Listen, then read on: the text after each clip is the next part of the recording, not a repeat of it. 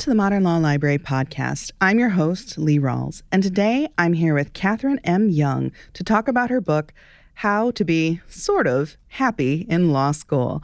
Catherine, thank you so much for joining us. Oh, thank you for having me. I thought that this was a perfect time to discuss this topic, being as the school year has just started for many, many people. Right. Could you give us a little bit of background about who you are, what led you to write this book, and what your own law school experience was like? Well, so I'm currently a professor at the University of Massachusetts Amherst. I work in the sociology department there, and I teach a variety of classes related to policing, surveillance, evidence, and social psychology. I have a JD and a PhD, and most of my research is at the intersection of law and sociology. I'm really interested in how law itself works on the ground. During law school, I became a sociologist. I did my PhD concurrently with my JD, which let me see law school through a fairly unusual lens. I was around the law school for 5 years after my class graduated, and actually even longer because I was a postdoc at Stanford as well. I started to see social patterns that I became more and more interested in. I saw, waves of law students come in and out, fight certain battles, get certain jobs. I did multiple clinics. I was an RA, a TA. I eventually co-taught a class at the law school and got to know everyone from, custodians to law librarians to faculty members. And just knowing one institution so well from so many different angles really gave me a perspective on law school as a social phenomenon and helped me start to see patterns in what law school's like on a day-to-day basis for students. So as a researcher in training, while I was getting my JD PhD, I became more and more interested in these sociological aspects of the law school experience. So eventually, beginning during my postdoc, I set out to study it more systematically. So I ended up visiting 12 or 13 law schools, conducting interviews everywhere I went, interviewing lots of law students, and also designing a survey that was eventually answered by about 1,100 students from over 100 different U.S. law schools. And that data is really the core of the book. There are a lot of books out there that talk about how to make law review or how to get a firm job, but not much out there about how to figure out whether that's what you really want. So I wanted to write a book to kind of fill this gap, something that would be research-based and very sociological, but also accessible. The book I wish I could have read while I was in law school and that I wish I could have given to my friends. This really makes me think of, say, Jane Goodall doing primate studies, and, she's embedded and she's watching. But was that actually how you felt as a 1L, 2L, 3L, that you could step back and observe what was happening? Or what were your kind of emotional feelings as you were going through law school? It's funny that you ask that. Because I am an ethnographer and, I've done work on things, everything from parole hearings to, I studied cockfighters in Hawaii. And, that sort of, was more purely ethnographic. This kind of evolved into something that was ethnographic. It certainly didn't feel like that, especially at the beginning of law school.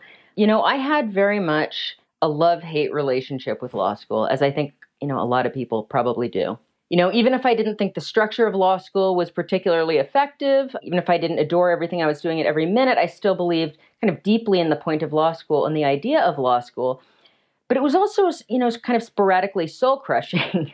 There were definitely moments in law school where I saw myself as a sociologist start to do things. Like I would count, I remember my 2L year, I would map in all my classes where people were sitting by race and gender because I was just sort of curious. I never thought about writing about law school. I was just like, oh, this is kind of interesting. I wonder what these patterns are like. So I think that I started thinking sociologically about law school long before I ever thought I might write a book about it. That's interesting.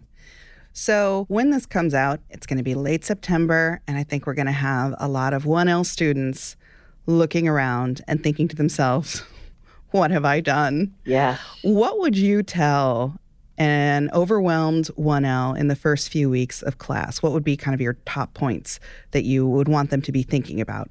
Well, that's interesting because I think my points for an overwhelmed 1L might be different from my points for an overwhelmed 2L or 3L. I think that the key take-homes I'd want to give a 1L, let's see. So first, I would want to tell them that there are a lot of right ways to do law school.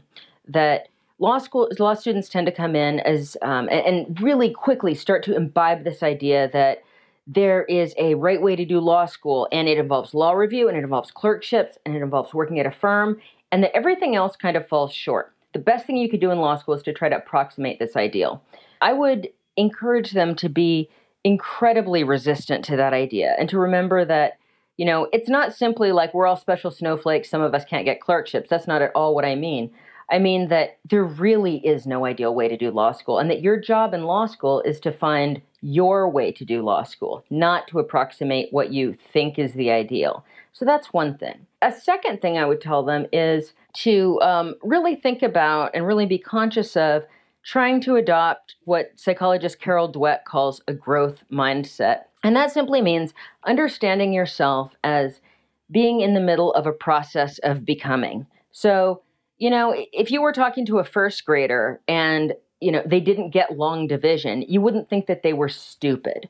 Well, you're not stupid just because you don't magically apprehend the structure of a tort. It's going to feel like that because your classmates all come from different places, and some of them are going to get stuff faster than you, and some of them are going to be better at faking it than you are. But to really not see law school or law school exams as a test of, how smart you really are, but really as, it only matters whether you're a little bit better today than you were yesterday. That's really what matters. And I think the third thing I would tell them is to find a way to hang on to the things that make you feel like yourself and that make you happy. In these 1,100 surveys I did of law students across the country, one thing I asked them was, what is the time in the last week when you have been the happiest? And the results were so eye-opening. They said things like, when I was making a peanut butter and jelly sandwich and I was listening to music, or when I was throwing the ball for my dog. It was just these sort of little moments that they found away from law school to feel like themselves and to really sort of hang on to, and appreciate those moments. You don't have to, if you're a saxophone player, you don't have to play the saxophone for an hour a day. That's probably unrealistic. But if you can pick it up for 5 minutes a day and just feel like yourself for those 5 minutes, it'll go a long way to preserving your sanity. One thing that you bring up in the book that I think that this applies not only to 1Ls through 3Ls, but also postgrads, also sometimes lawyers who have been in their profession for decades, is this idea of the imposter syndrome. Can you talk a little bit with our listeners about the imposter syndrome and how it really applies in the way you saw it acting out in law school and then afterwards in legal careers? Well, a lot of us have heard of imposter syndrome, but it's something that's been defined in a number of different ways. So, it really, at its base, it's the persistent sense that you aren't really equipped to be wherever you are, that you're sort of half faking it. Like, imposter syndrome isn't a diagnosable mental disorder. It's more this constellation of thought patterns. So here's how it might show up in law school. I give some examples in the book, but here are a couple others. You go out for law review and you're not chosen for law review. You think, see, I'm not really good enough to do very well here. You are chosen for law review and you think, gosh, I guess there wasn't very much competition. It's a pattern of thinking in which you attribute your successes to flukes or a lack of competition, but when you fail, you interpret it as evidence of a lack of ability or a lack of intelligence. It's a tendency to kind of over-internalize failure and see it as evidence of who you truly are. And, I have a lot of graduate students in sociology, and I talk to them as well about imposter syndrome. It's something that a lot of us struggle with. Disproportionately, women tend to struggle with it, research suggests, but really everyone does in one realm or another. And I think that it's something that, talking to attorneys who have been practicing for a few years, I really think that they start kind of letting go of that after, usually a few years of practice, because they've been doing something long enough that they kind of look around and say, oh, I guess I'm a prosecutor now. But there's no, magic moment of validation where they feel like they have, they finally stepped into the role that they're supposed to be in. I've talked to judges, I've talked to law professors, I've talked to lots of people who are just like, wow, it's really crazy that someone's letting me do job X. There are a lot of things we can do to deal with imposter syndrome, but it's not something that will just magically go away. This leads into another insight you had that I think is helpful for all of us to keep in mind in our lives, which is you really caution students not to think that they know what is going on in the minds of their fellow students. Could you expand on that and just talk about ways that we can sort of reset our thinking when we get into this spiral about, oh, I'm the only one who's really struggling. I'm the only one who is going through this, and also everyone else is thinking about me and judging me, and also I know for sure what this, say, conservative Catholic student must think about this case, and just making a lot of assumptions. Can you talk about ways to kind of break that mental cycle? Yeah, wow, that's a really big question. So feel free to ask follow-ups if I don't address all of it. It's a great question. One thing that I would say is to remember that you tend to know about other people's successes, but you tend not to know about other people's failures. I learned while I was writing the book that Justice Sotomayor actually got no offer at Paul Weiss when she was a law student. She was told not to come back after her summer there. And it appears not to have impeded her advancement as a lawyer. I think she's done okay. She's done well for herself. I mean, if Sonia Sotomayor can get no offer at Paul Weiss, I don't think any of us can get too upset about our little, quote unquote failures along the way. But just to say that you don't know about anyone else's failures, you also don't know about what they're going through personally. One thing that was fascinating to me in interviewing people and reading their responses was that almost everyone I talked to was secretly nursing some kind of, either they were going through depression, or they had just lost a parent, or, they had failed a class and didn't want anyone to know, or they were dealing with a disease. I mean, it was like everyone had some sort of hidden thing that they didn't want anyone else to find out about. And gosh, it just made me feel like if everyone could just out themselves about everything that they're going through at the same time, we would all feel a whole lot less alone. So, to remember that not only do you not know about anyone's failures, but you don't know about all the stuff that they're secretly going through. And that I guess to assume that your classmates are a little bit more complicated than you might think they are. I think that this would be a good segue into having you read a passage from your book, just to give people an idea of the style of writing you use, which I think is pretty approachable. And it's about your fellow students who you can really see as, jerks and competitors or friends. And it's on page 169 for anyone who already has a copy of the book. Would you mind reading the passage with your advice on joining student organizations? Sure. I talked to a few students who refused to join student organizations altogether, saying things like, if my peers are competitive jerks, why would I want to spend even more time with them? Well, I don't buy this. First of all, not all your peers are competitive jerks. Second, sitting in class with people only lets you see them through one lens, and I bet you're not seeing some of the quieter folks at all. Obnoxious people occupy a disproportionate share of psychic space. Joining student organizations will let you see peers in different lights, as managers, collaborators, and idea generators. You won't always like what you see, but some of the time you'll be pleasantly surprised to learn what your classmates are like in a different context. Second, make it a personal policy not to talk about your grades. Ever. I know this is tough because if you share a little information, then someone might reciprocate with a little information, and it is tempting to glean a precious tidbit about where you stand relative to someone else. But it's not worth it, especially when it comes to your friends and or your study group. I recommend a pact between friends and between study group members that grades are off limits. It's not simply that no one is obligated to share, but that everyone is explicitly prohibited. Removing the possibility of discussion about grades reduces tension and relegates grades to the role that they deserve in your interpersonal relationships. None. One alum said his best advice to current students was, quote, never discuss grades. I never did, still haven't, am still friends with several classmates, and they still don't know how I ranked. No one cares, and if they ask, walk away. I did that, and it was the best decision I could have made. That's the end of his quote. And I write, in addition to keeping mum about your own grades, never ask other people about theirs. It's unseemly. Third, several people suggested simply asking for help when you need it, whether it's in the form of a borrowed computer cord, a hornbook recommendation, or a pre-OCI interview practice. Law students love appearing as if they don't need help. But once you pierce the veil of self-sufficiency, it's often surprising how much they like helping others.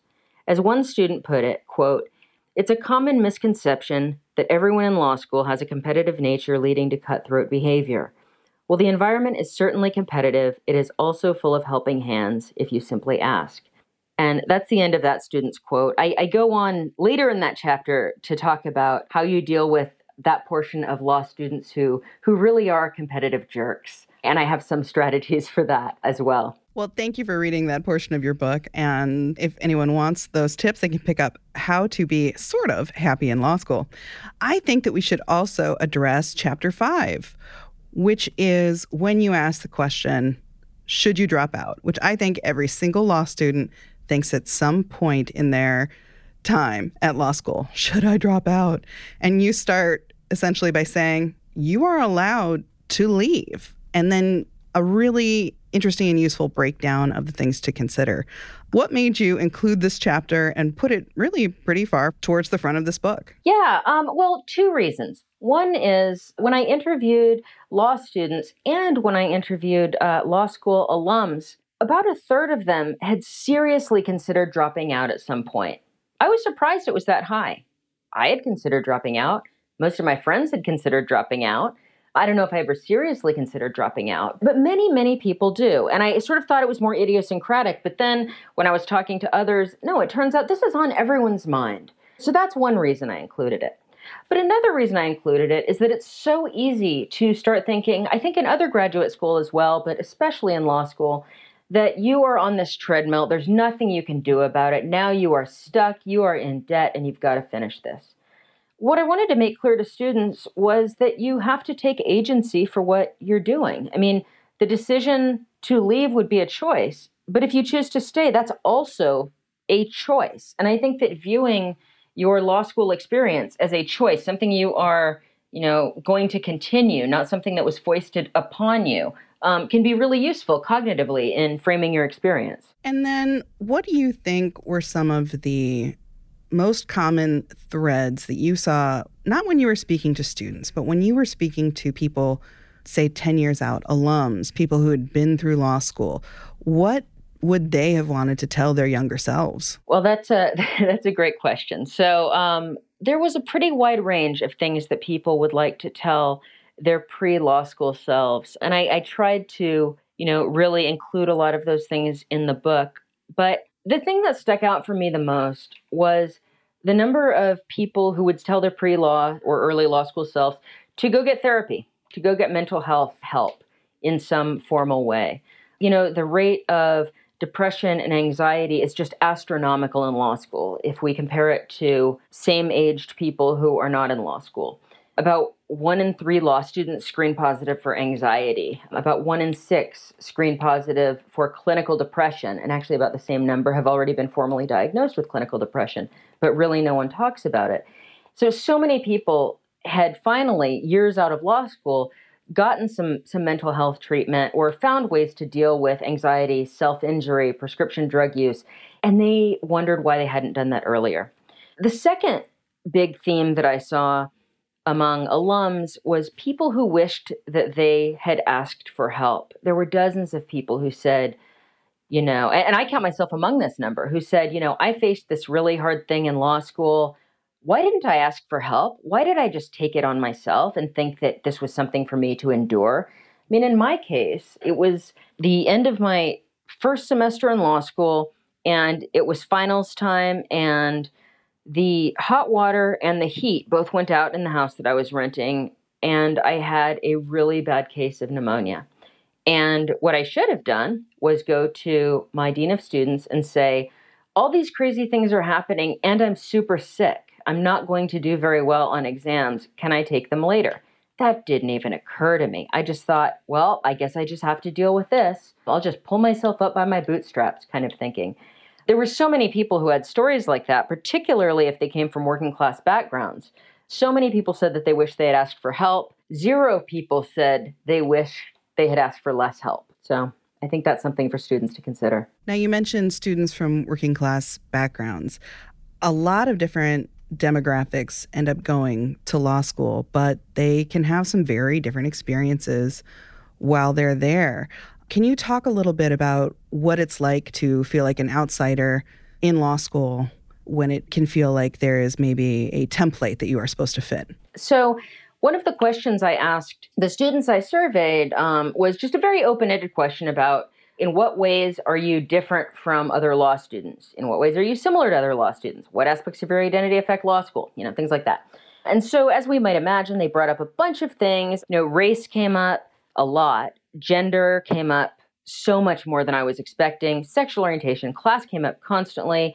Political affiliation, all of these things tended to come up. So there are lots of reasons why students feel isolated. And I devote subsections of the book to kind of each of these really big themes and talk a little bit about how people can deal in really specific ways based on their identity.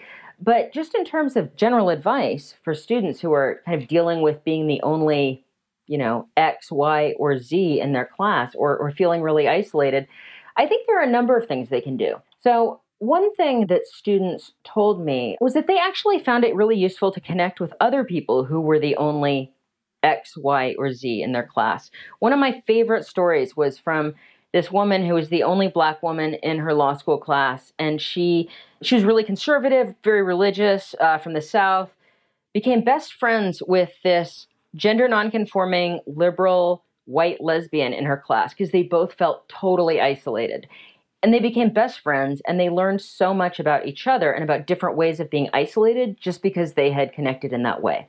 So connecting with other people who might feel isolated can be more powerful than people expected. Another thing that really helps students is to find mentors who share some aspect of their identity, either within law school or outside of law school.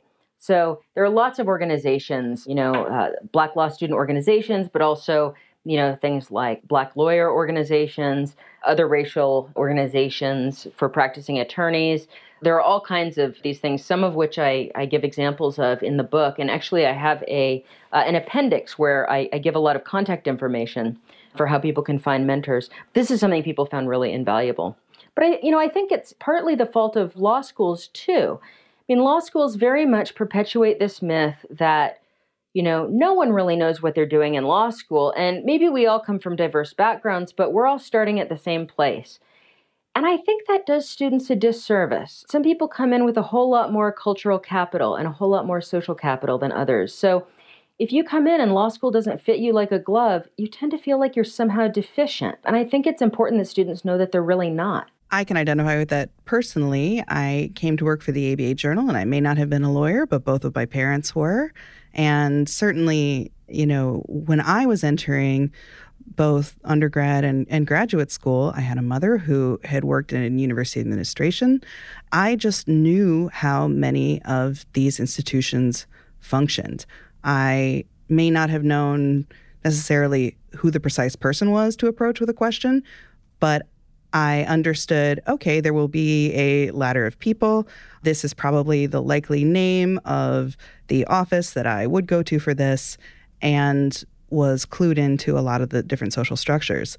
So my experience in law school probably would not be the same as someone who may be the first person in their family to have any sort of advanced degree. Yeah, absolutely. I think that's really true. Personally, I had gone to Stanford for undergrad, and I identify as coming from a working class background, and I thought I totally understood the social class thing. I thought, I know what it's like to be among, upper middle class peers. I've got it down. Law school was a whole different ballgame and a whole different level of privilege. And I wasn't the only one who had that experience. There were so many students who had that experience. And also just because law schools are a lot smaller, there were a number of students who maybe had been, members of an LGBT organization as an undergrad or some other organization as an undergrad, but then they came to law school and they were one of like 2 or 3 people. And it suddenly felt super isolating. And so they described their identities or different aspects of their identities becoming more important for them in law school than they ever had been before, simply because they had never felt this isolated before. Well, Catherine, I want to thank you for joining us. But as a last question, can you please talk about the section of your book that I think will also be extremely helpful for students, which is designing your post-law school life? For people who are in law school right now, sometimes, I hear people just being so overwhelmed with what's happening in the moment. But I think that some of your tips are very helpful in thinking forward about what is the kind of person you want to be, what is the kind of work you want to do. So could you talk a little bit about tips for designing your post-law school life? Well, the big tip that I would give people is to not let risk aversion completely dictate what you do. So many students talked about, typically it was going into a firm job, but there were a lot of paths that people took because they thought it was, safe, or they thought it was, it would quote unquote keep their options open. And, I encourage students to think about precisely what options are you keeping open by taking a particular path, rather than just kind of taking the safe path. Take the interesting path. I interviewed a lot of alums for this book, and not a single one of them said, I was so glad that I played it safe early on. The people who were really happy were people who chose first jobs that sparked their interest somehow. Maybe they were a little weird, maybe they were a little random, but it was something in which they were, genuinely a little bit interested. Not necessarily full on fired up, but if you're interested in a job that you take, you're going to work harder, you're going to do better, you're going to distinguish yourself, and you're going to develop the kinds of connections that lead to interesting jobs in the legal profession. You're going to be able to succeed. And really not to make too much of your first job, not to feel like your first job is pigeonholing you. The After the JD study, which is a really big multi-phase study that's done of people after they graduate from law school, finds that people who are young lawyers not only change jobs, 2, 3, 4 times in their first 10 years out, but they completely change types of law that they practice. It was so much more common than I had expected for a student to go from doing water law to doing prosecution, or vice versa. And that was really echoed, from the alums that I talked to, who just said, don't make too much of it. Choose something interesting, go for it, and keep your eyes open. Well, Catherine, thank you so much for joining us for this episode of the Modern Law Library. No, thank you for having me. If people want to get a hold of how to be sort of happy in law school, or to get in touch with you to talk more about your research, how can they do that? Well, I have a website for the book. It's sortofhappy.com. And I talk a little bit about the book on the website, and I also have a big appendix of resources for law students and practicing lawyers who are going through various issues. So I think it's worth checking out. And also, if you have questions about the book or about your law school experience, I get emails from people all the time. Feel free to contact me through the website. All right. And thank you to our listeners for joining us for this episode of the Modern Law Library. A lot of people are back at school after a summer vacation, and we too are back from our summer vacation of only doing one podcast episode a month. We're going to be back to our normal twice a month schedule in October.